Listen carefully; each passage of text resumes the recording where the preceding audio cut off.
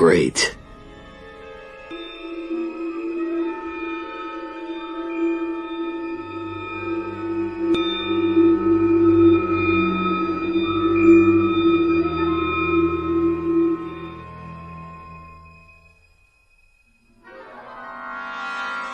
What are you doing, Kyle?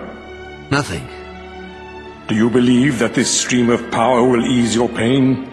Or that you can safely wield the Force with anger in your heart? Yes. Go home.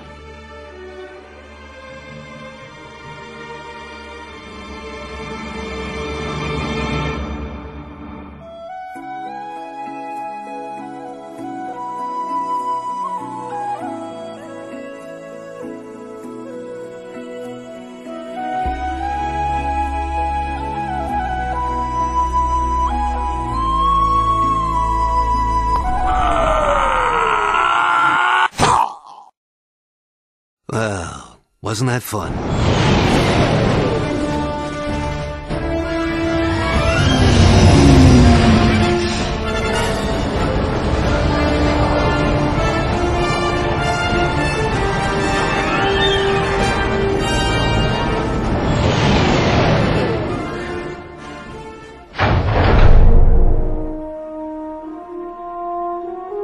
That worked out well. I thought I'd have to search high and low for you. You've come for your lightsaber. Yes. That doesn't sound good. Damn, that's not good. What's wrong? Not much. Are you sure? Yes. Great. I sensed a disturbance in the Force. I'll tell you about Dasan while your trial is being prepared. Okay. Phew! What is that smell? I'm sorry, Kyle. I know. It may be worse than that. No one ever said being a Jedi was glamorous. Agreed. My moth was dead. That's good. Something nasty killed her. Very good. You've retrieved your lightsaber. Listen, Skywalker, there's even more to this than you think. You know I don't like you. You always smell. You look like an overgrown Kowakian monkey lizard. Good, that's settled. Kyle. Yeah? I just wanted to say... Stop! No. Okay. Ah, Sith. Bartender. Bartender. What can I do for you? Did my wife send you? No. I'm looking for Rilo Baruch. My wife? No, Rilo Baruch. You related to my wife? No! Hey, let's calm down, shall we? Okay. Ruby Bleals. You know the wife? Ah. Ooh, you're a sour one. I'll destroy you. Oh, of course. Who put you up to this, my wife? Yes. Kyle Katarn? Lando, what are you doing here? What does it look like I'm doing? I'm sitting in a cell. What about you? I thought you were gonna get me out of here. You okay?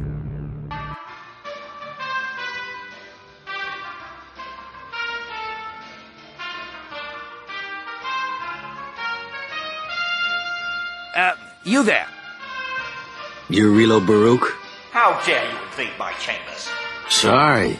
That is no excuse for incompetence! What's a respectable gangster like you doing mixed up with a remnant slime like Dasan? How rude! Assassins! Guards! Guards!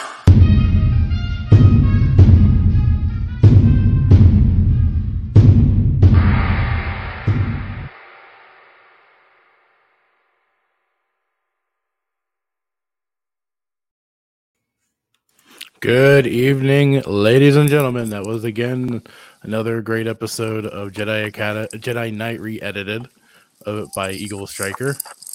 Still, like I've said before, one of my best, one of my favorites. I said this last episode that the previous one was my favorite, but I think this No, it just actually gets is. better and better. I think this it's like fine. It's like fine wine. It keeps getting better and better. The farting scene. I was in tears. Literally, nobody could hear me, but it was very, very enjoyable. I just love the little dialogue between Kyle and Luke and the whole Mon Mothma's dead. That's good. That's Something good. nasty killed her. Very good. That just always good. just always just gets me. Makes me this just nostalgia just set in. I really just want to go back and just play the games. But now since you've showed me this, I'm gonna have like conversations in my head while I'm playing the game.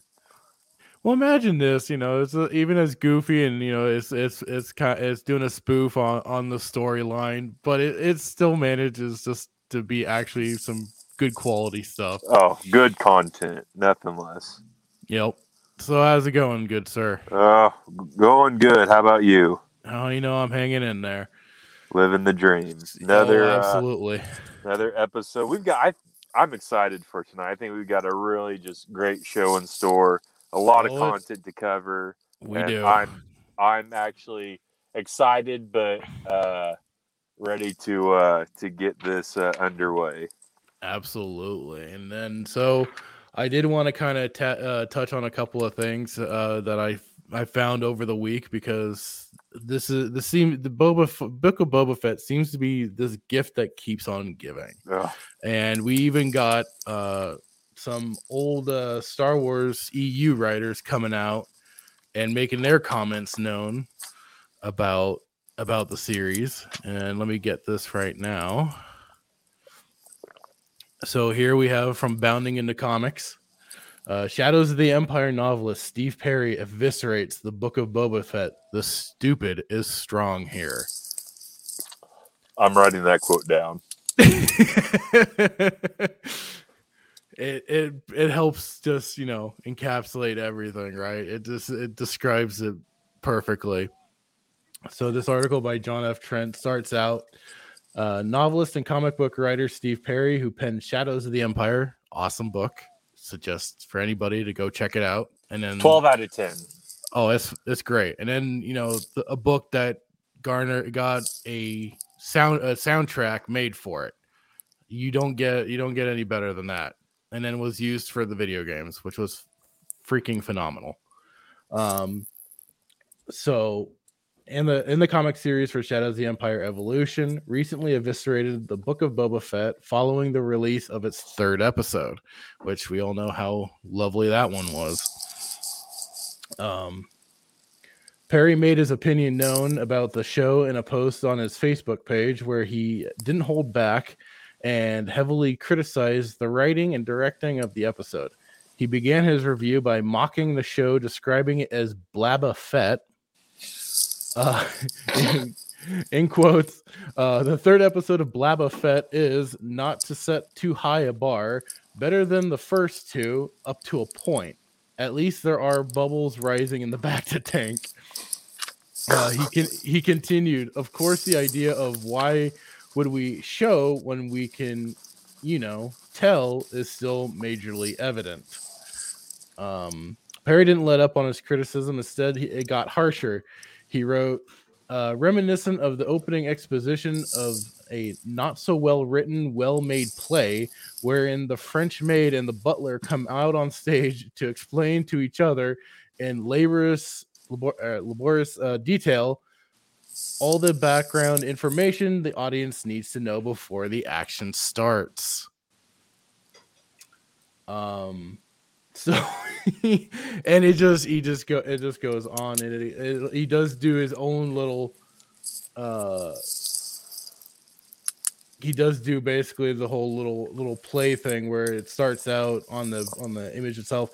Well, as you can recall, Fifi, young Master Archibald suffered greatly from his experiences when his coach was set upon by highwaymen, and the wound incurred during his defense of Lady Prudence has since plagued him in unexpected ways. Why, Monsieur Jeeves? Apparently, the doctor mistakenly told him the injury would make it impossible to sire children. The result of which is that his wife, his mistress, and 3 of his dalliances are all buns in the oven, as it were. Sucker blue bastard. I beg your pardon. And all he could do, he did have a bit of praise. He did praise the introduction of Black Chrysanthemum, writing the Wookiee, a pirate-sounding name, if I ever saw one, is seriously badass. Give him that. Which was even what we were talking about, was the Wookiee at least, had a presence and was a cool-looking design on top of it. So, honestly, Bias aside, probably the highlight of, I know in the last one I said it was Danny Trejo slipping in there as the Rancor Whisperer, but really just the Wookiee scene was probably a highlight for me. So good on them for at least doing that. However, that's where the praise stopped, and he began to took issue with the show's writing. Quote, then again, he doesn't really need to be all that good because we have Boba Fett security to offset that, don't we? Jeez Louise, do they leave the front door open, the alarms off, and are all of his guards dosed to the eyeballs on Ambien and smoking weed? He elaborated. Pretty accurate. Which was what I think we brought that up, was like, how is it that you have this, probably 7 foot tall Wookiee just come walking into the place, grab Fett out of his back to tank, and start wailing on him? It's like, how the hell does that manage to happen? In considering as far as we all knew, there was just that one doorway into Jabba's palace. I think the Gamorreans were probably working out or lifting weights while he was. Well, actually, that's kind of the. So, he continues. Perry didn't let up a 9 foot tall Wookiee who makes Chewie look like a shrimp, and with no known history of being invisible, just waltzes into the fortress, lumbers down the hall into the clinic, pulls Fett out of his back to tank, and beats the crap out of him, and nobody notices. Somebody needs to call Acme Rent-A-Guard. Whatever Fett is paying his team is way too much. There is one part I did want to, because for anybody, you can go to Bounding into Comics and check out this article. It's great. But I did want to, from Simon J. Williamson, who is an uncredited puppeteer for Max Rebo and played the Gamorrean guard Jubnuk, who gets eaten by the Rancor in Return of the Jedi, took issue with the show's depiction of Gamorreans. He wrote on Facebook, and another thing, what is this dieting all about in the Book of Boba Fett? Skinny Gamorreans? Cheeseburgers need ASAP. Yes. So, and also Toby Pillpot, one of the puppeteers for Jabba the Hutt in Return of the Jedi, expressed his distaste for the CGI Hutts shown in the Book of Boba Fett by quoting Screen Crush's Matt Singer. Pillpot posted it to his Jabba the Hutt Facebook account. Practical Jabba remains the best. He then quoted Singer, now compare all those gloppy, squirmy, floaty, textureless Jabbas with the original creature who appeared almost 40 years ago in Return of the Jedi. This Jabba had heft, weight, and a looming presence. He was intimidating and scary. He was real. And that's also just been another problem with so much of these, is that these new projects and stuff, is that they're so heavily reliant on CGI and stuff. They've tried to make some things here and there practical, but they only just do it halfway here and there. So it's just kind of the unfortunate. It's almost like they've lost. It's almost like there's an art to it, behind the CGI and the creativity and all this and that. And I think it's almost like they're trying to put so much creativity, and I use that term loosely, into like the storyline that they just let the characters go.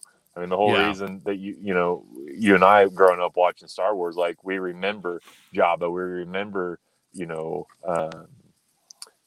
Rancor and all the different creature effects and stuff that just stood out so well. Even Yoda, Yoda. Oh yeah.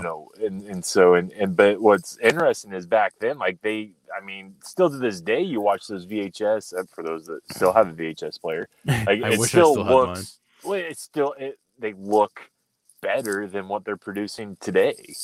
So Yeah. call I mean, Lucas, figure out what he did right, because what you're doing is not right. So. Yeah, and everything looked lived in, and everything, had those proper scratches and dents, but didn't look like brand spanking new armor, and like they polished it every 5 seconds. So it all had that real aesthetic to it. That was just the best parts. Yeah. And so one more thing before we do jump into the episode. I did think it was kind of funny that I don't know when they do these little interviews, if it's like after show or something like that, but they thanks to Data Racer on Twitter, grabbed this clip of Tamara Morrison didn't like the writing in the book of Boba Fett. He thinks Boba Fett talks way too much and tried to get it fixed multiple times, and I'm going to play the clip right now.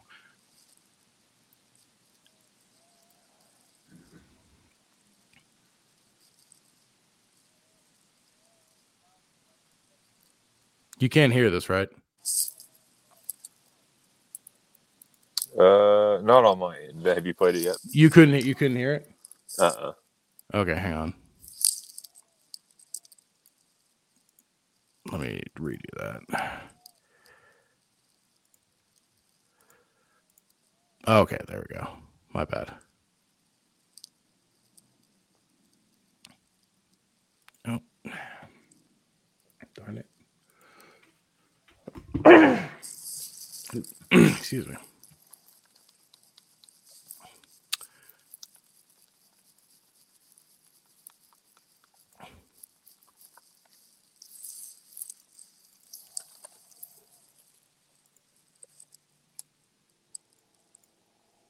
Tell me if you can hear this or not. Can you hear it? Not on my end, no. Darn it. It's not funny.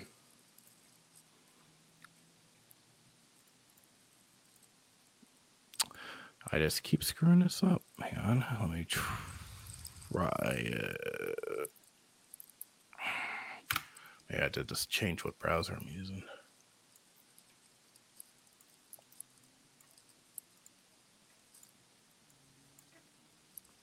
It might have been conflict with what I was trying to. Here we go. This browser can't access your screen. Try capturing a different screen if this continues. God dang it. Well, I mean, okay, so apparently I'm just having issues with this. Window. That's not letting me. Okay. Okay, again, tell me if you can't hear this or not. I was hoping not to. Yes. That I have already in the first 2 episodes. I speak far too much. In fact, in the beginning, I was trying to get past my lines on to Ming Na. And I'd always say, excuse me, director, I really feel that Ming Na should say these lines because I want to stay mysterious. Right. I want to stay quiet. But then I caught on. He wasn't just trying to be a very generous actor, which he is. He was just trying to parlay some of the work to me. He's shirking his responsibility. So yeah, but and even when, because obviously John's one of the key writers. So and so sometimes I'd always say, I think this is too much. I think this is too much. Then I'd go to, what was the other guy's name? Noah. Try and get. Oh, Noah, yes, Noah Noor. Mm-hmm. I remember, of course, John actually went away to Atlanta, so I rang Noah that night and I said, Noah, the scene tomorrow, I'm talking too much. This Boba doesn't talk this much. Look, I've got all these paragraphs here. I think we should get rid of it. And John's gone to Atlanta, so don't tell him. And then next minute that morning on set, I get a call from Atlanta. John wants you to say all that. So yeah, I just couldn't help but find that pretty funny that you have him going on about this and how he's trying again. For some of these actors out there, most of them, he at least knows his character, knows what Boba Fett should be doing, and tries to get this pulled through. And then on top of it, the guy that's mainly running the show seems to be bunked off other places. So it's just kind of like, what the hell is going on here? And Well, it's an issue when the director or whoever has the big hand and it's not listening to the actors themselves. yeah. All right. So should we get into this?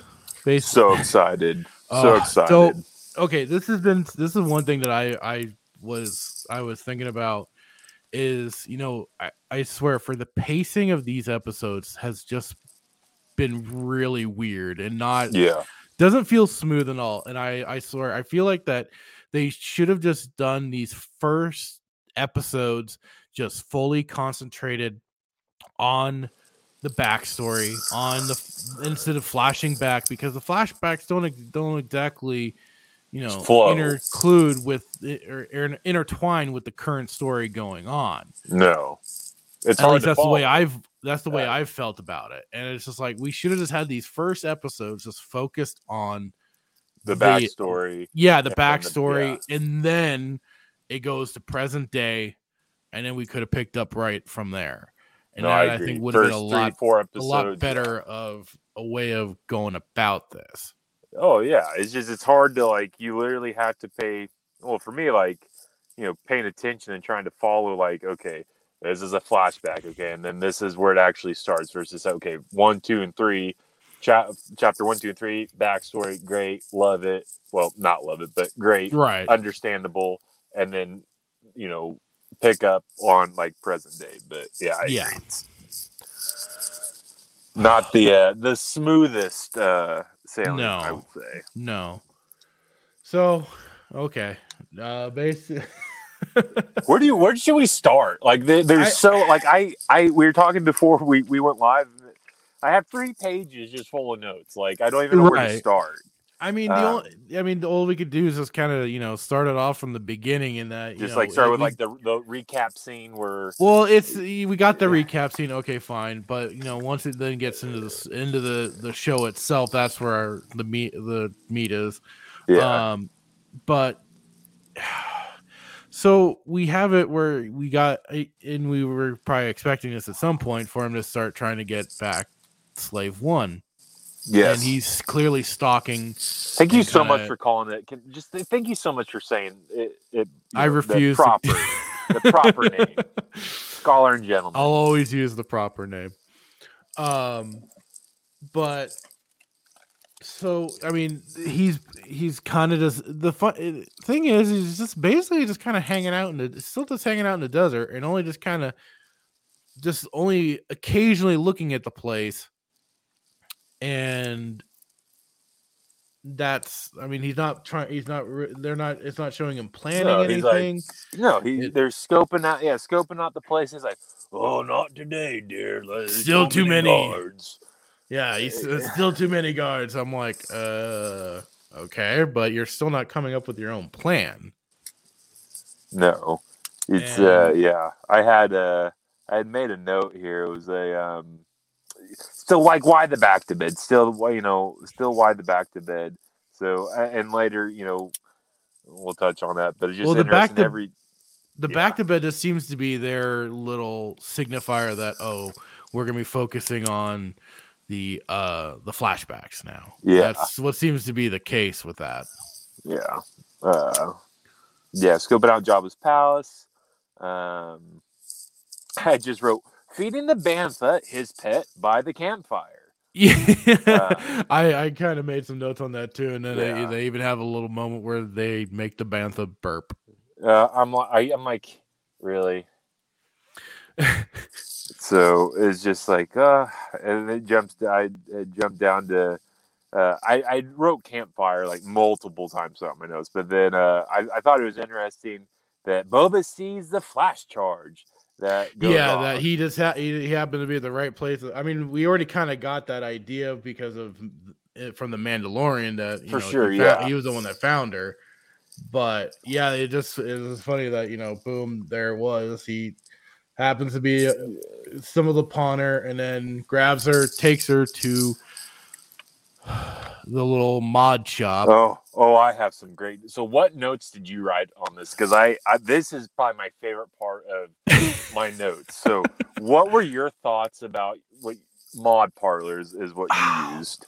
I mean, it seemed so out of place because like as soon as he's like coming up on the place, for one, you got this weird like techno music playing, and then he walks in, and the whole scene made me think of more something like it was from Out of the Matrix or from like a cyberpunk more sort of setting than Star Wars. It didn't feel, it didn't have that feel.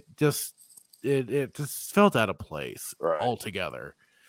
You want to know what my thoughts are on it? By all means, fire away. I am so excited. Okay, so Boba takes so basically Boba finds Fennic, which we thought she was dead, right? When you watch The Mandalorian, takes Fennic to a tattoo parlor for medical treatment. Basically, I said it's a tattoo parlor, i.e., mod parlor. It's the back of an alley, which a lot of tattoo shops are usually on an alley. And he said, "No walk-ins, appointment only." Yeah, typical saying that tattoo artists will tell people. So that's where they got that from. Yeah, this guy is in a tattoo chair, and they're on tables that are like literally identical. Like you go to a tattoo, he's in a tattoo chair, and they're on a table, and then he throws I'm gonna, in quotations, deposit credits down, right? And then so it was just it just reminded me about and I have like multiple tattoos, so I guess this is just where my mind went. I'm like, this is literally I'm in a tattoo shop, and this dude has a ridiculous metal hand. It even looked like he had a tattoo gun, like he was messing with the girl's neck, and the little like kind of blowtorch looking thing that he was using here and there. Like I said, it just kind of I thought I was more stepping into something from Matrix or the Matrix. I thought you'd appreciate the tattoo. That's funny. I didn't think to consider that, but you're. I mean, I don't know what a place is, but or what it's like inside mostly, but I mean that it's great. We'll rewatch this, and then we'll go to a tattoo parlor, and you'll be like, Jay Hitman, you're exactly right. But and then let's get into this whole surgery, this whole what are your thoughts? It's not. I mean, we've already seen things like from Empire Strikes Back where Luke got his surgical implanted hand and stuff like that. It's not out of any kind of it's not unusual for these kind of machinery and stuff like that. I think there's been some other characters that have had other than of course we got Vader, of course, who's had extensive machinery, more machine now than man, of course, right? So it's just what it is. It's just her getting by her own mods and stuff like that. They just have to laugh though. He's like, why would you cover this stuff up? I'm like, bro, not everybody wants to. To some people that'd be a blatant weak spot to go for. Oh, for sure. She's an assassin. She wouldn't want to display that. Here's my issue with this is no matter what scene in the past, like Vader, like Anakin, getting put into his actual suit. Whether Padme, when she was giving birth, like any Luke on the Republic, I forget what the Alliance, what ship he was on, but when he was getting his hand worked on, it all actually looked believable. Like it was along the lines of you could say oh yeah, this is like a medical frigate, this is like a medical type atmosphere, right? This is not just some back alley, not some back alley. This is he removed her stomach. It still makes me think it's kind of goofy. It's I know Boba is in the mind of keeping himself in the eyes of the rest of the world that he's dead at the moment, right? But it's like he went into Mos Eisley, one of the most populated cities. I mean, the city, Tatooine, and you couldn't tell me you couldn't have gone a little bit further to find but it just. You want to remain dead, you go into the shop, but it's not believable. Like you removed her stomach, you soldered metal to her skin. I mean, and that's not, I guess, the most crazy thing, but like there's no blood. No.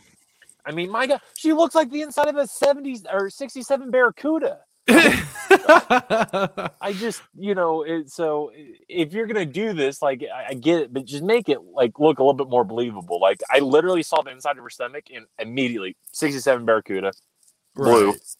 or Chevy Chevelle.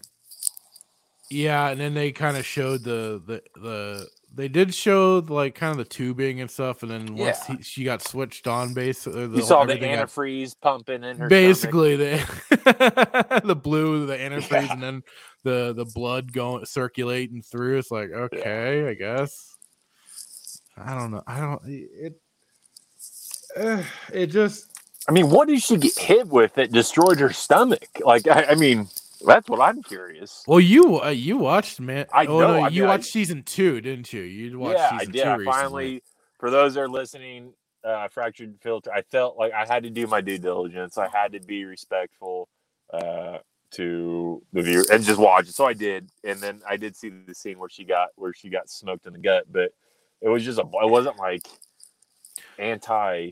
Yeah, I didn't think it was anything that would have caused destroyed your damage, but maybe it was like a 22 round for a blaster rifle. So the equivalent, right. So then after the little machine shop, they're the campfire 2.0. Another campfire scene. I thought there was. I was rewatching it today because I just wanted to kind of get it fresh in my brain.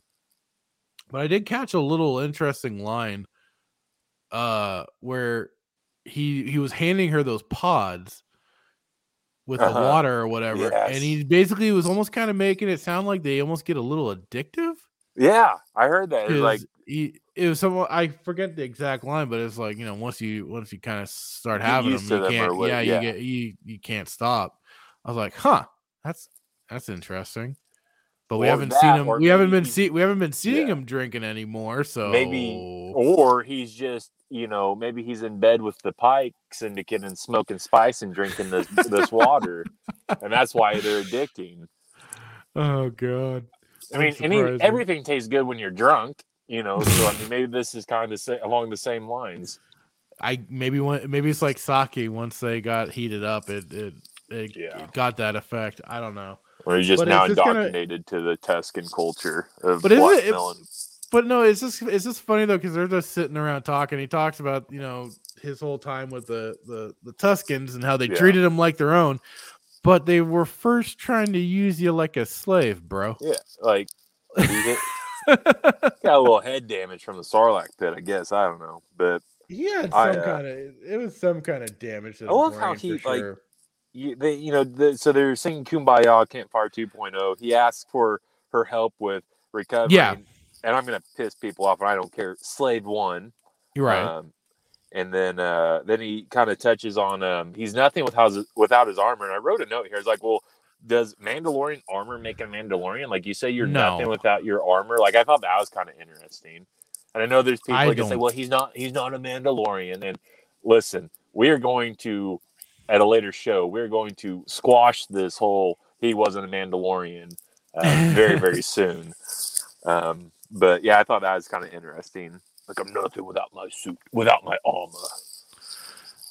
Yeah, I thought that was a little goofy, especially considering he was trained by Jango from a young age. He was trained to not rely on the armor and shit like that. So the idea that he had to have that armor in order to be anything. Said, it's like, what? I'm not as persuasive without my armor.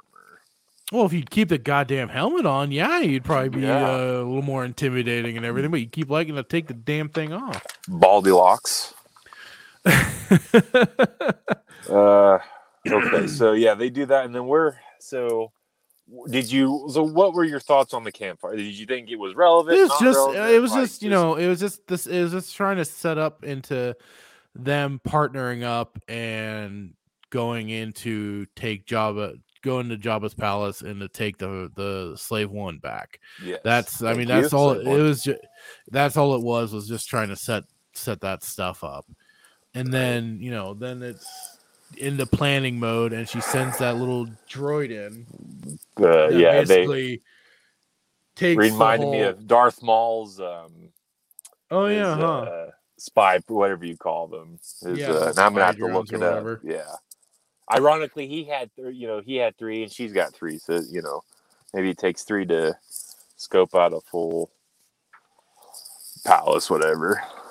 It looked like she just sent 1 in, so it was just. Oh, was it 1? Yeah. And then he says goodbye to his bantha. Oh my! Did I miss this? Okay, no. Okay, so I wrote down scoping out Jabba's palace, but yes, the farewell scene with beloved bantha, and I had some tacos earlier, so I don't know if I threw up because of the tacos, but they're in the scene where it says, "Now go find other banthas, make baby banthas." Yeah, and I'm like, yeah. Are you serious? It just comes off as so silly. It's just kind of like, I mean,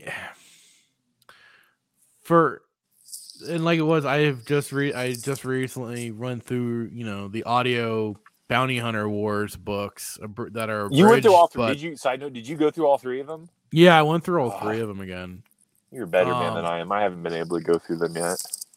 But it's like, it's just all the exact opposite of what Boba Fett should be. And I mean, I can almost see where they're getting some points, but it's just not even there.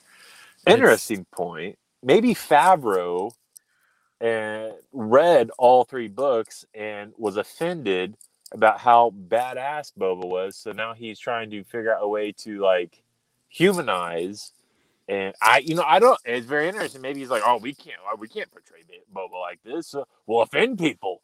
We got to make him more lovable. So we're gonna put a bantha scene, in here, and how he loves banthas and he wants them to go, procreate banthas because you remember that whole Mandalorian. You remember? Side note: there's so those who I don't collect Funkos, but there's a whole kerfuffle about the child eating those frogs, the eggs. And they came out with a Funko Pop of him, the child eating these frogs. And PETA, for I don't know if we have any PETA fans listening, but they got involved, and there's a big whole kerfuffle. And then they stopped making that Funko. And jokes on you, PETA. I actually bought one just to piss you off. Dingbat. No, I didn't. But I was like, so it was just Oh, you can't. It's just this whole culture of we can't offend anybody. We can't eat because there was a species that was on the verge of being extinct. I'm listening to this and I'm like, and the Grogu was eating all of them. Yeah. Says goodbye to his band, farewell, and then and then they get the recording back of the whole place, and I just kind of laugh when he's like, "There's too many of them still." I'm like, dude, is this Campfire 3.0 now? Are we just 3.0? I believe so. Yeah.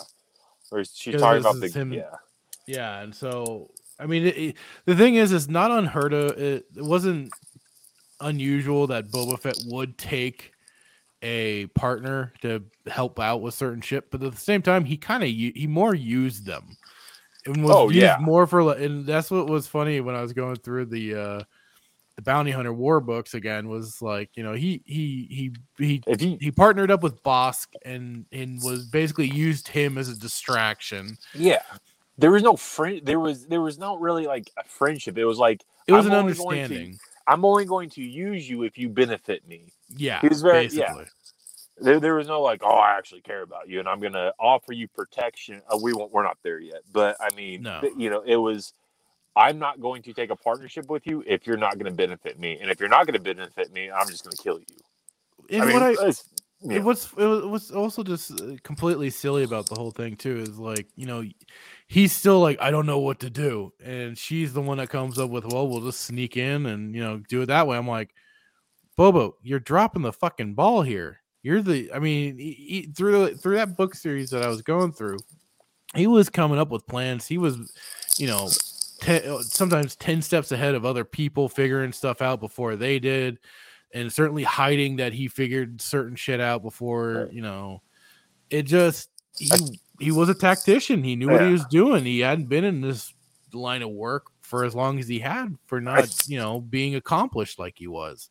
I think we need to go back and rewatch Return of the Jedi and see if Boba in fact hit his head when he was swallowed by the Sarlacc. Well, he did smash into the sail barge. So. Well, touche, but I mean, he did have a helmet on. Yeah. But if he was wearing the same helmet that Favreau and Filoni created for the show, then I guess we should expect him to have some memory loss or acting like this. But I agree, man. Like, there's no, to your point, there, the ultimate, like, if you think about a tactician, like in the realm of Star Wars, like for me, it's Boba. It's the Mandalorians, but it's Boba, right? Like is the ultimate tactician. Like right. You know what I mean? I mean, he's got everything planned down to a T. And if there's any chance that he's going to fail, like he's not like he wouldn't take it on if that that makes sense. So just very, very interesting. He's like, I don't know what to do. I'm so sad. I miss my Tuscan family, and I left my bantha, and I'm not gonna go work for anybody else that's gonna get me killed. So I'm just gonna sit here in my poopy diaper, like. Yeah. Anyway, and then they're doing the break-in, which I find funny as hell. Is that you have that big door, and then this happens to be off to the side, the little grate to cut into. Yeah, to be able to be able to get in through that little tunnel. It's like, wow, that was convenient and at all no way being guarded. I think Favreau is a Lord of the Rings fan because that reminded me of Helm's Deep. Helm's Deep, and then the little drain sewer, right? Great, whatever you call it. It's just like, really, this is how you're gonna get in. What did she cut it with? Did she have the? I don't know. It was the Darksaber from Bo-Katan. Is that where we're at? I don't know. It's like some weird little pen thing almost. I don't know. It was just where she was able to slice across really quick, and it burned for a moment, and then boom, really quick. It just was, just kind of, I don't know, it's some little device that she used to be able to cut through. It was just, and it's like, so when you're watching, it's like, oh man, okay, so they're at Jabba's palace, they're planning the infiltration. Like, how are you gonna get in? You're expecting because Jabba's, that's an iconic scene, like the gate, the bit, call it a gate or door, whatever you want to call it, the palace entrance, the big old door. Yeah, you're wondering the thing that so. And then once you see Jabba, you see why the door's so big. Well, yeah, I'm like, why is the thing so big? Oh God, Jabba is, dude. Oof, okay, Jabba needs a bigger door. This is not big enough. You're expecting a big, how are you gonna get in? And then you see a sewer gate or whatever, and you're like, wow, the sewer gate's okay. It's just like I said, it was just so funny that it just happens to be off to the side and well lit. Sure. Yeah, you had the big light basically shining on it. It's like, okay, it's thank you. Yeah, you thanks for that. Otherwise, what did you? What? See. Oh, I was just so I wanted to get your thoughts on. Well, you finished, but I wrote a note here. I want to get your thoughts on because I can't wait for you to answer this. Okay. The little droid fight scene. What are your thoughts? Goofy as all hell. You had the one droid that basically was like a remember General Grievous? Yeah. And then does the whole rotating arms thing and then just gets its head cut off by Fennic. With the same thing that she used to open the gate, ironically, I think. Yeah, probably. Which was like, okay. Okay, what were your thoughts on? He says he's got the droid in a chokehold. He's like, I am Boba. He's like, do you know who I am? Oh, I've got something. I've got something before that. Hang on. For that whole scene, because I swear to Christ, that was the goofiest goddamn scene of him chasing that robot around. The robot. And this is the first thing that came to my mind when I saw this. Hang on.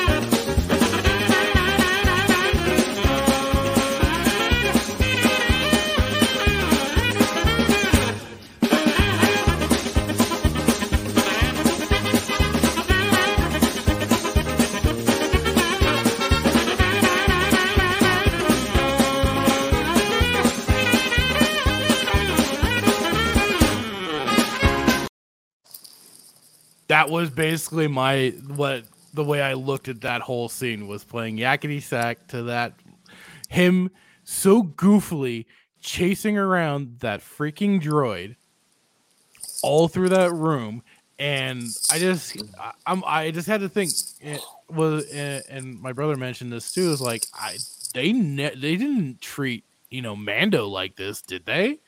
They didn't have him doing some goofy shtick like this, and the only thing I could think of for such a goofy as hell scene is that this is just more of them deconstructing and kind of destroying legacy characters while they were building up their brand new characters, and it's a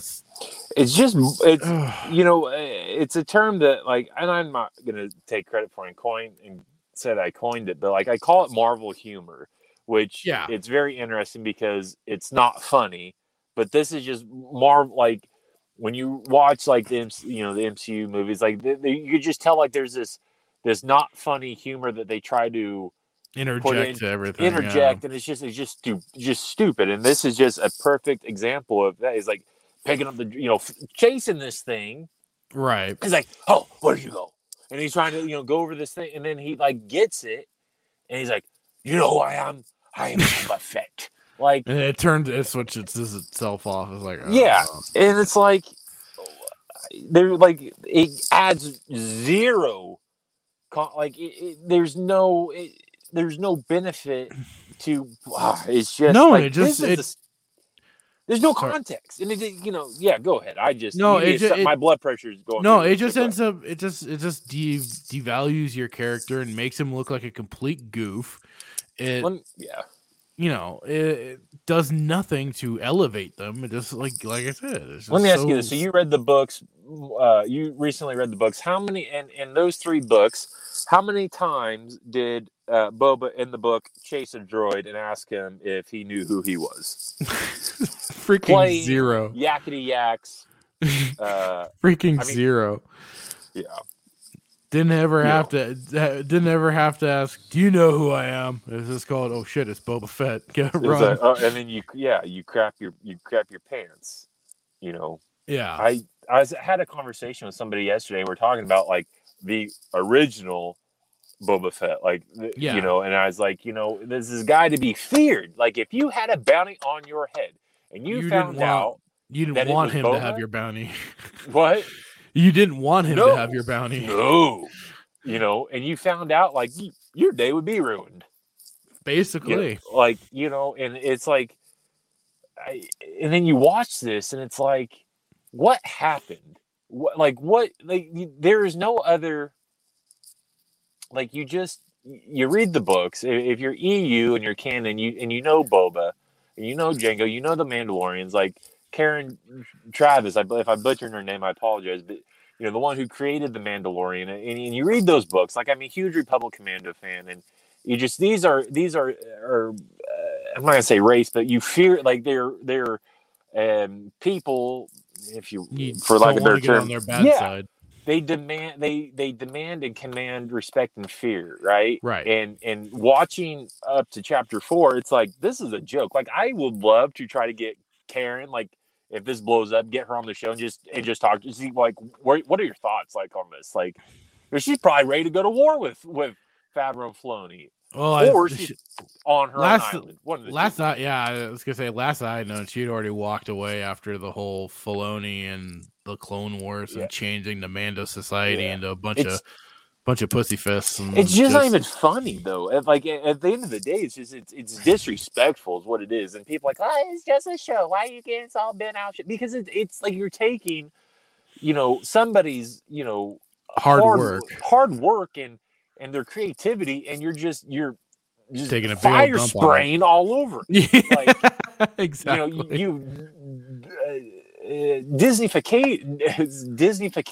It really the continued Disneyfication of everything. It's just, but it's almost like a culture that is being created. It's a divide between those of us that are purists, loyalists to Lucas and what he actually created, and then there's this new generation, the children of the mouse. I believe I used that earlier.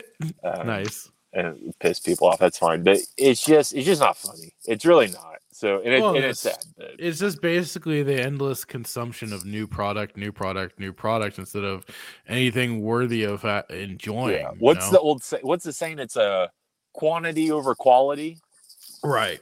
You know, and that's all they've been trying to do is make a bunch of quantity and not enough quality. Because it was for the original Star Wars movies, you had 3-4 years apart or so. Oh, something like that. And it felt like, and I wasn't obviously around in 7. I'm not going to tell you my age, but I wasn't around in 74. But I'm telling you, I guarantee you, from when A New Hope came out to when Empire Strikes Back came out, it probably felt like 10 years.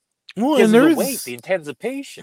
If I remember right, too, there was time in between the prequels for episode 1, 2, and 3. There was time. I do remember that. The Phantom Menace was like, I remember the build up to that, and there was time that you kind of rested. It's like, okay, there's a new Star Wars. Awesome. Let's see it. And I think also to give credit to Lucas. I know there's a lot of Lucas haters out there, but he took his time. And he was meticulous with what he produced. And there's a lot of people like, he did. He had his time, but also he made a lot of on the fly changes and stuff like that. So. Yeah, I'm a Lucas guy at heart, man. But I agree. I think we're on the same page with that. But then we'll go down. I know that was a little tangent, but I think it's important to cover that because it's not funny.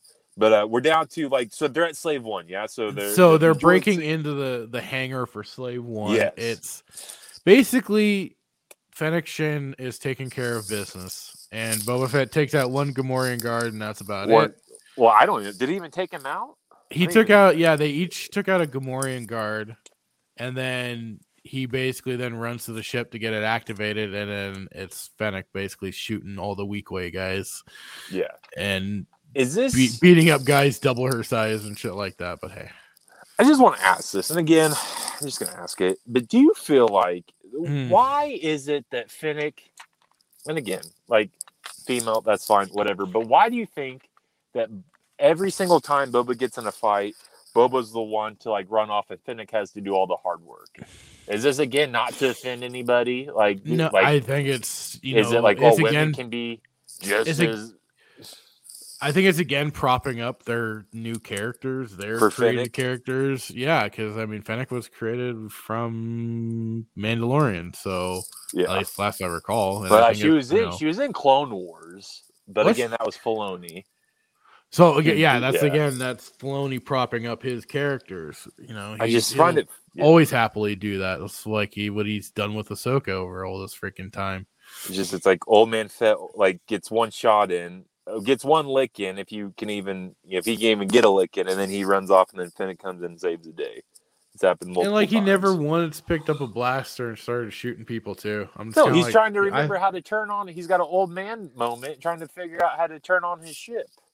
Yeah, basically. But yeah, the whole fight. What did you think about the fight? I know there's not a lot to talk about because not really. It was just shooting everybody. It was just her shooting everybody.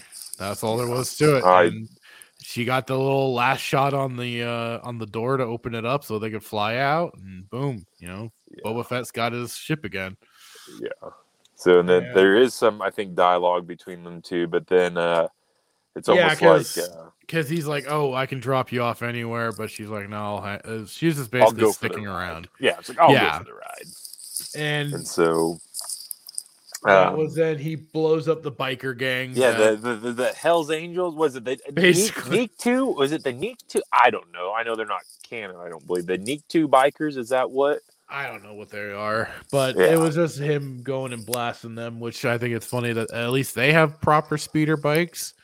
They did have proper speeder bikes. But, they didn't have the God forbid they actually Vespas. use them anywhere else. Yeah, they didn't have the Power Ranger Vespas. Oh God! I still haven't recovered from that episode. By the way, thank you very much. And that meme I still have in my head. And then we get to another moment of stupid.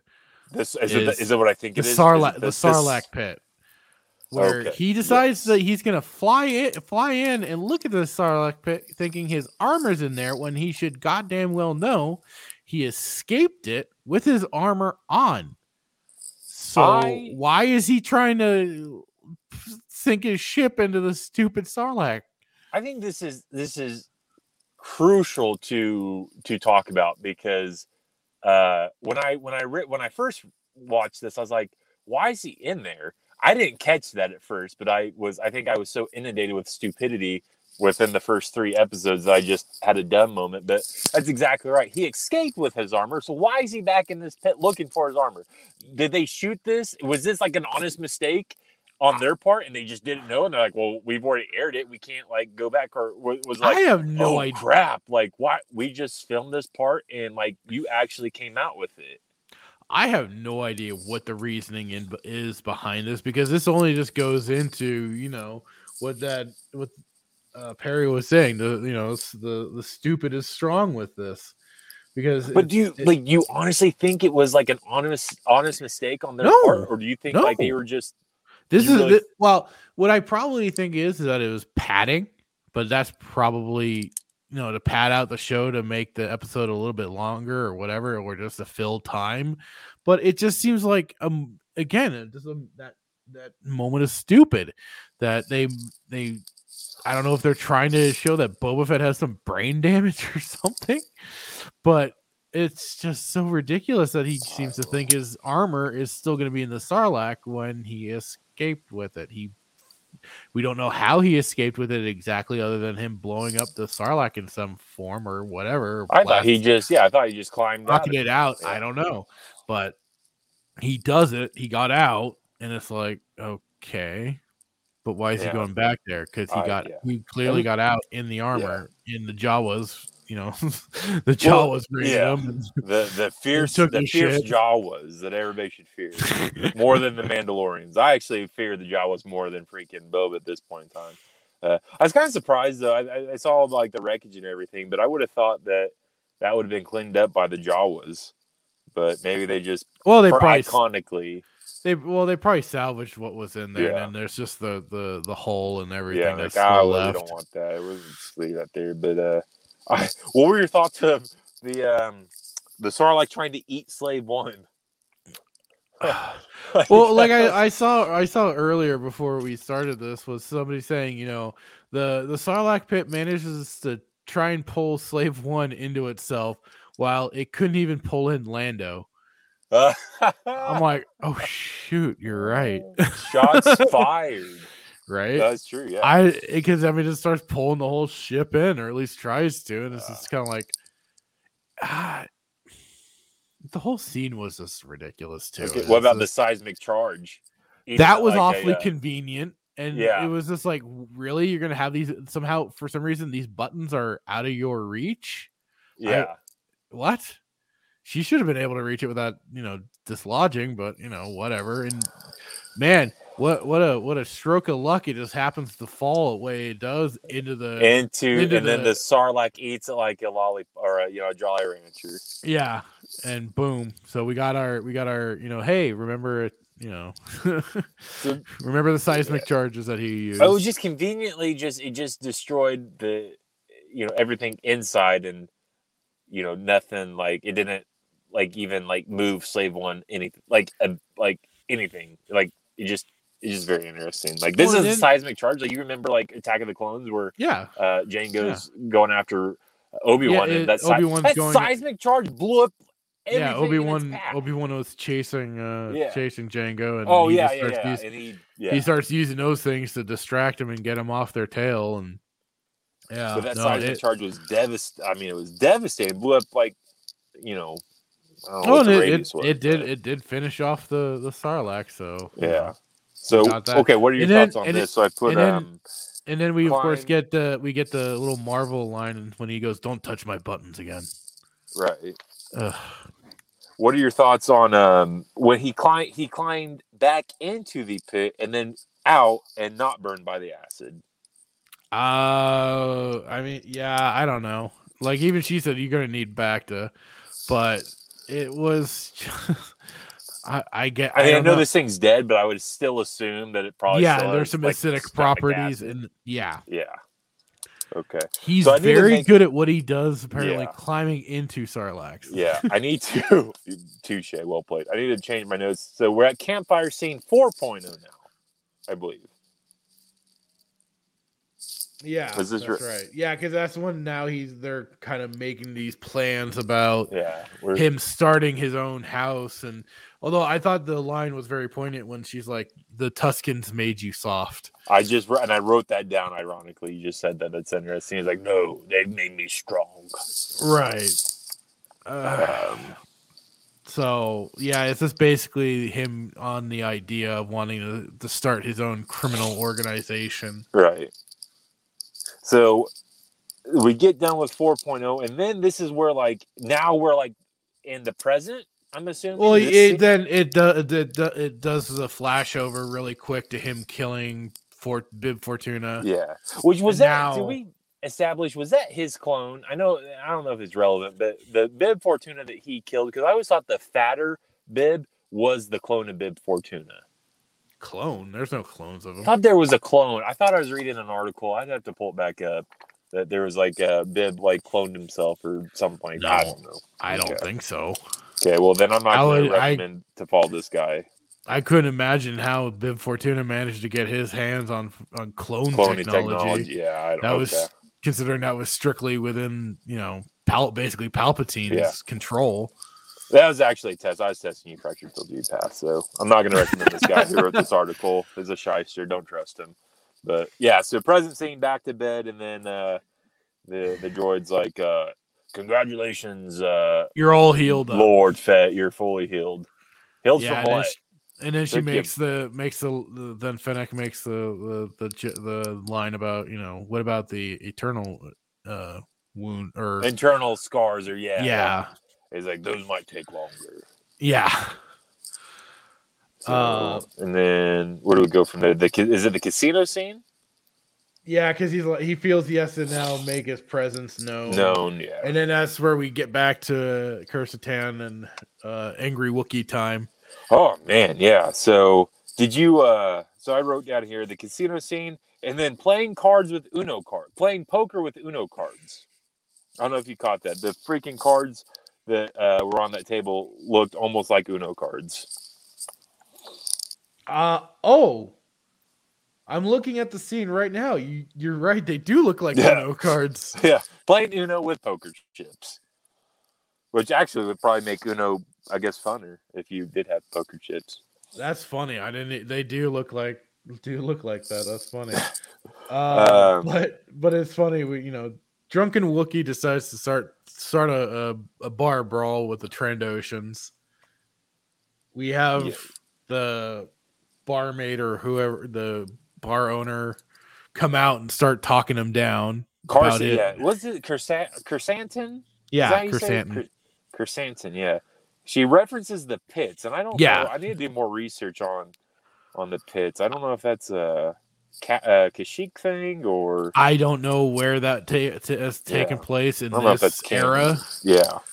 I just know they have had dueling arenas and stuff like that set up. It's almost like he's got PTSD, like a PTSD flashback or something. Well, that's been established in some of the lore too. Is that there's a lot of animosity between Trandoshans and Wookiees because Trandoshans are often hunting Wookiees, and enslaving them and stuff like that. So there's some bad blood there for sure. Yeah, just a little bit. But... And we don't really get any reason why this Wookiee decides to haul up on these Trandos, other than the fact that they're being a little rowdy and whatnot, and winning up some money. But he just decides, know what? I'm having enough of their shit. I'm gonna mess their day up. So what were your thoughts on that scene between Kersantin and the Trandoshan? Because from my understanding, again, like canon, Trandoshans are pretty fierce, species. Yeah. And then he just handles him like a rag doll and rips his arm. And I get Wookiees are very powerful, but it's like he's not even fighting back. Is this like a? My only guess is that these are just some different Trandoshans that aren't quite as. But yeah, the fierce. That'd be the only reasoning I would give for it, is that these ones are they seem to be more. I don't know. Yeah, they gave Bosk a bad name. Yeah, if it had been Bosk and Chrysanthemum, there would have definitely been. It would have been a messy fight. I probably would have chose. I don't know. This would be a fun thing to kind of do real quick. Who's your money on, Chrysanthemum or Bosk? I'm taking Bosk. That's a good one. 100%. Should do a poll. Who chooses Chrysanthemum and who chooses Bosk? If you choose Chrysanthemum, you're going to choose Chrysanthemum, aren't you? I think I am. Are you really? Well, okay. It all depends on what kind of setting we've got. Now, if it's like this sudden bar brawl where he's the one hauling up on them first, yeah, I'd say he's going to have kind of the advantage. If they have a even dueling playing field and they're going to be, they got weaponed out and everything, you might be right. Bosk might end up taking it, but we haven't seen everything this Wookiee's capable of. Oh, apparently, true, though, he's very stealthy considering he broke in. You have Boba hiring Paul Blart Mall cops for his palace security. For security, that'd be fun. I want people who listen, like, just put in the comments like who you choose. I'm Bosk, you're Chrysanthemum. We should make it happen. See who would win. It would be interesting to find out. Right. So we got that whole thing. Yeah. Well, was it then? I still like though that even though she was trying to talk him down, he still at least ripped one arm off the Trandoshan. It's almost like she was like trying to talk him down, but egg him on at the same time. Huh? It was almost like she was trying to talk him down, but like slightly like feeding his ego at the same time. I don't know. It's weird. That was how she was trying to reach him. Basically, was to calm his shit. You're a champion, and he's like, "Oh, I'm going to show you a champion. I'm going to rip his arm off." That's basically what it boiled down. That's basically what it boiled down to. Because he's like, I'm a champion. He rips the arm off, but of a bygone era, post Wookiee slave time. Okay, so. Biggest question of the night. What are your thoughts about Boba offering him a job? It's not surprising considering the goofs he decides to hire for his freaking organization. Okay. He seems to like hiring people that try to kill him. Yeah. Okay, so what is your opinion on this? Who has Boba's best... This is going to be funny. Who is Boba's best hire? Out of all the goofballs he's probably Chrysanthemum. Well, between Chrysanthemum and Fennic, I'd say those are the two that are probably best employed to him. I was going to go with the Fort Lauderdale bod Gamorreans. God. Yeah. Oh, I can't even right now. Okay. So offers him a job. I thought, I was like, well, I guess if you can't beat him, join him. And looks like he does need a job. And then kind of go down to, I think, the meeting of the 5 seasons. Well, this is something I want to kind of say really quick too. Is that I was wrong. I thought the Wookiee was going to make a bigger play later down the line. I didn't realize that he was going to hire, Chrysanthemum right off the bat like this. Yeah. Like I thought the Wookiee was going to come into a play like in the final episode in this whatever war is going to go down. Right. But I just wanted to at least, I'll at least admit when I. So were you surprised? Then is it fair to say, were you surprised when he offered him the job, or did you think that he was just going to play a bigger? Well, just because I thought it was going to take a bit, I thought he was going to have that role later. Yeah, I was a little surprised. Here's a fun question: are you surprised by the type of pace that has been shown in the first 4 episodes? Like, is it surprising, or do you think that they could have waited, I guess, longer? No, because they apparently only have like a certain episode run. They only have like 7 episodes to Is it 7?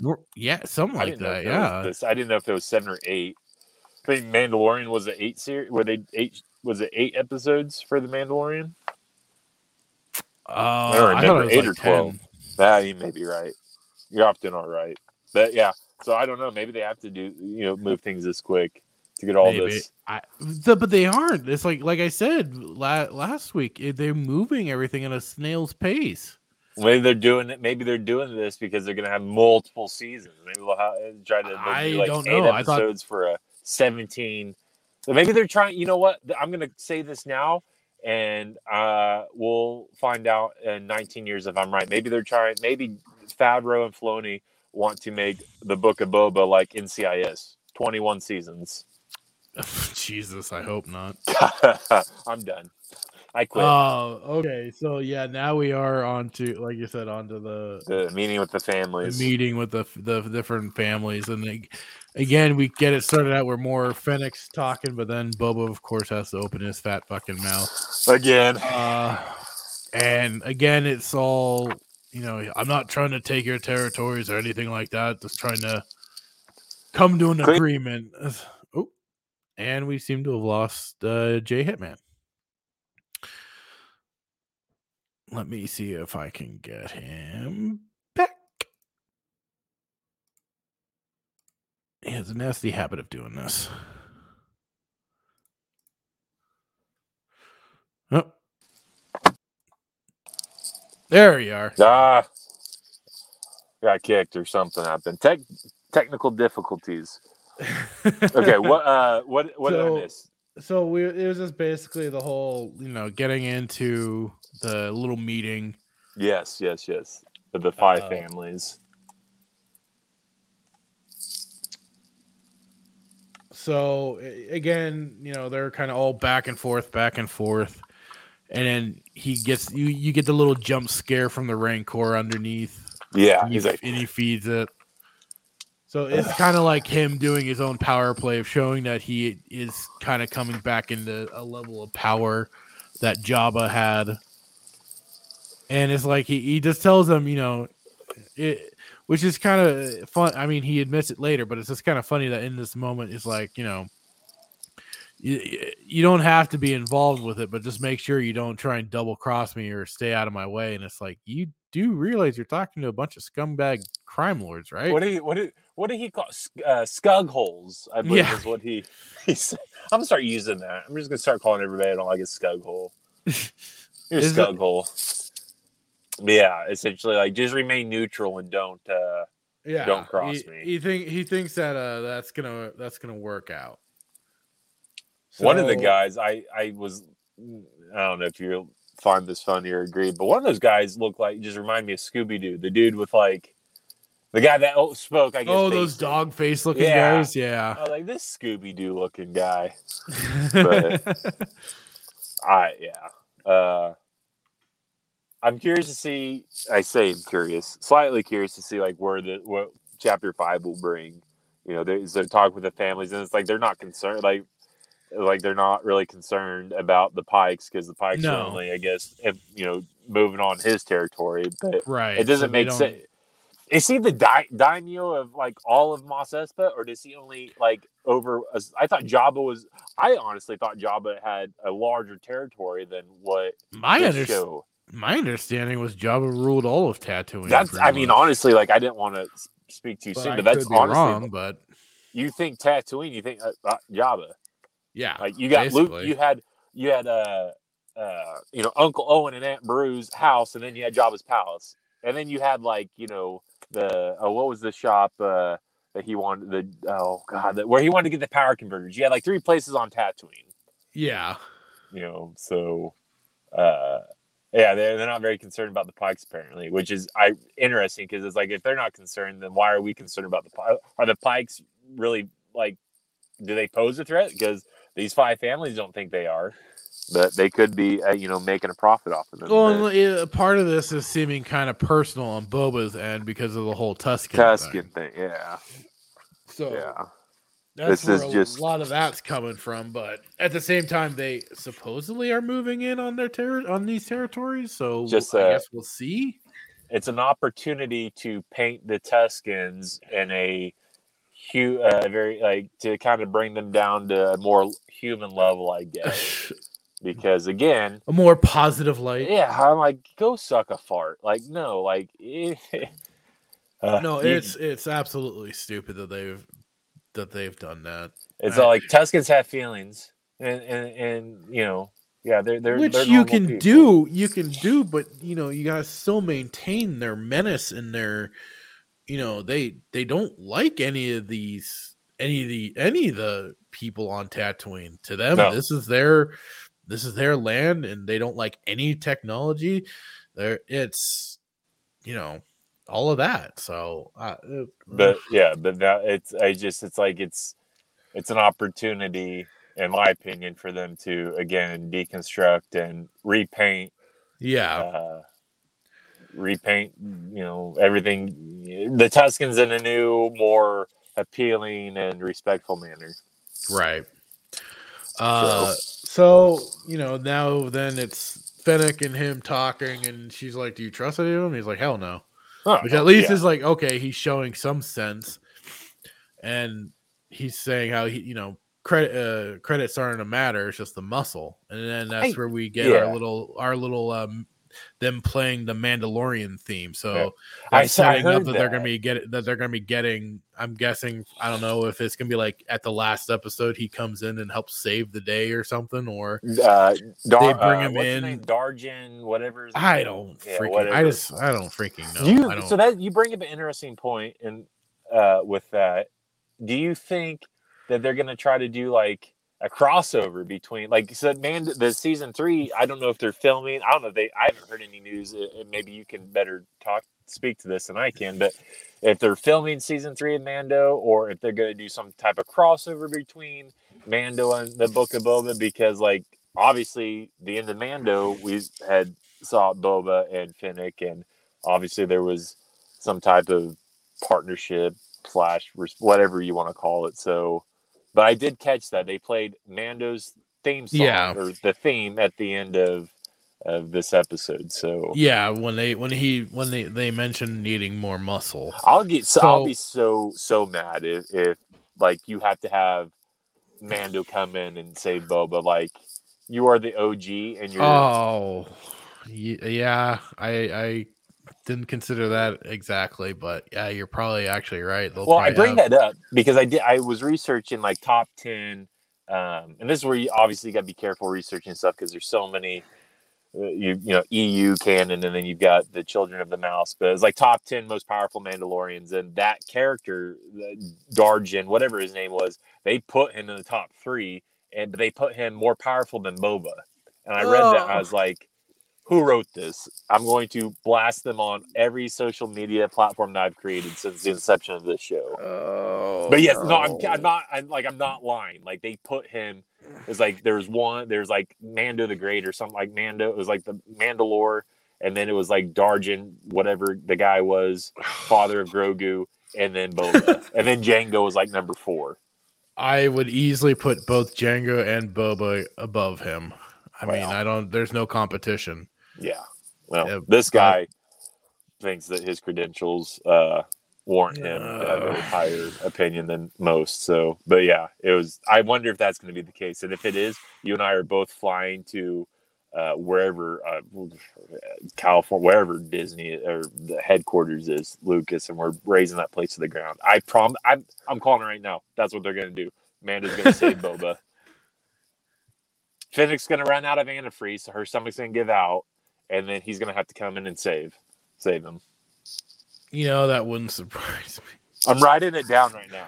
Well, or when Mando comes in, he has a moment saving Boba Fett, but then he gets taken down, and then Fennec saves both of them. Well, it makes sense because Boba helped Mando, and now Mando would need to return the favor. Right.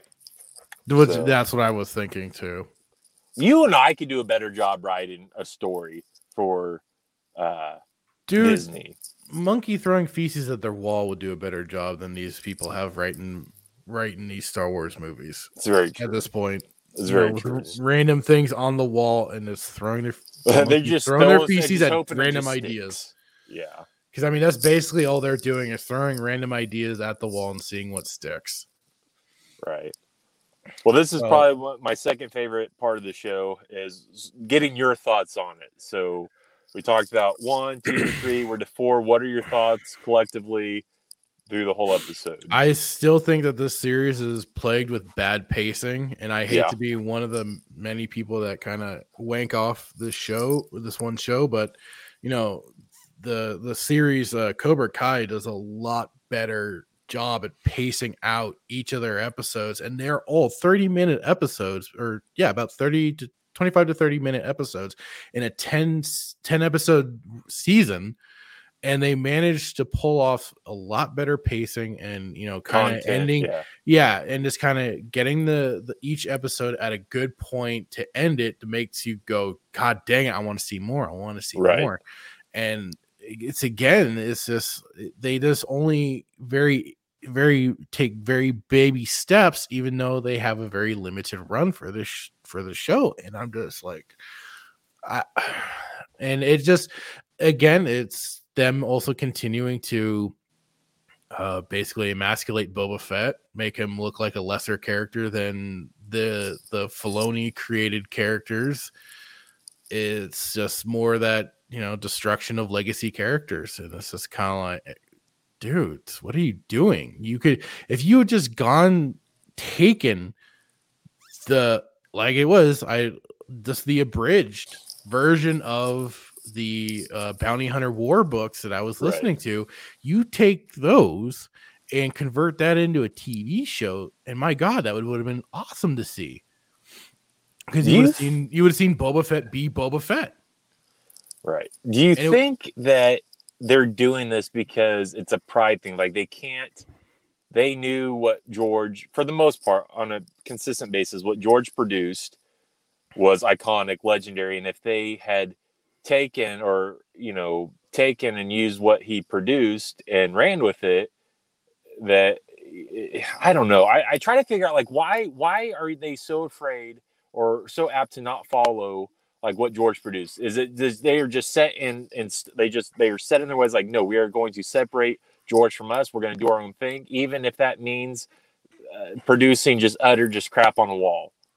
Basically. Versus, no, we're going to take these books, we're going to take an iconic figure as Boba Fett, and we're gonna run with it and take it to new heights. Because they could have, to your point, you're absolutely right. They could have read those books, and they could have done so much more. But I feel like Disney and the mouse have their mindset on, like, no, we're gonna do our own thing, and we don't care how reckless we are with it. I understand wanting to do your own thing. I get that. I really do. But for the fact that, the Star Wars EU has had such a long time building up, and while some of it, yes, is a little convoluted here and there, but I mean, it's been established to many, many people.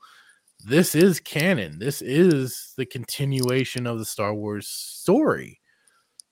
So it's just, and like I said, I get that, but you got to at least honor what's also come before, not take a big, steaming pile on it. You got to which is honor essentially what they've done worse than that. I could live with the fact that a little bit, but they're just deconstructing it is what they're doing, and they're starting look at what they did in Force Awakens. They reverted. I tried not to. They reverted Han Solo back to being a low-life smuggler who basically ran away from his family. You have, Luke that said fuck it all and bunked off to an island to die. Essentially. And becomes the most hopeless figure in the galaxy. It's really? These two figures, like, Captain Solo and Commander Skywalker, who after the fall of the Empire, did all these great, has used all these great battles and things, and then, like, Disney gets a hold of it, and they're gonna, like, well, we're gonna deconstruct, the family tree, remove everything.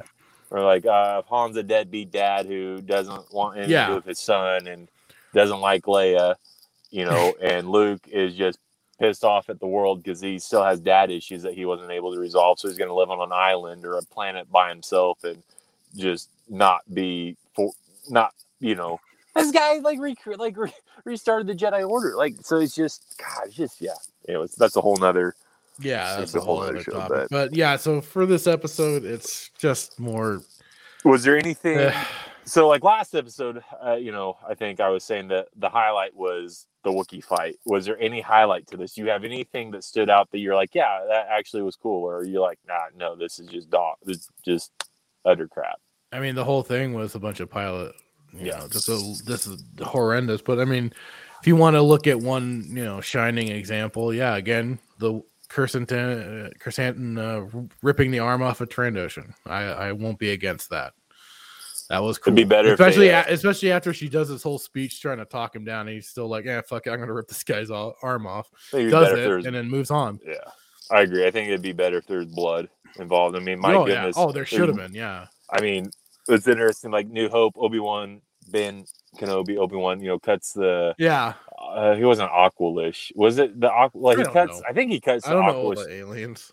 Yeah, it's Aqualish to do with the anyways, but cuts his arm off. You see blood, but there's like no blood. So I think it would have been better if there's blood, but we know Disney can't do that because children watch the show.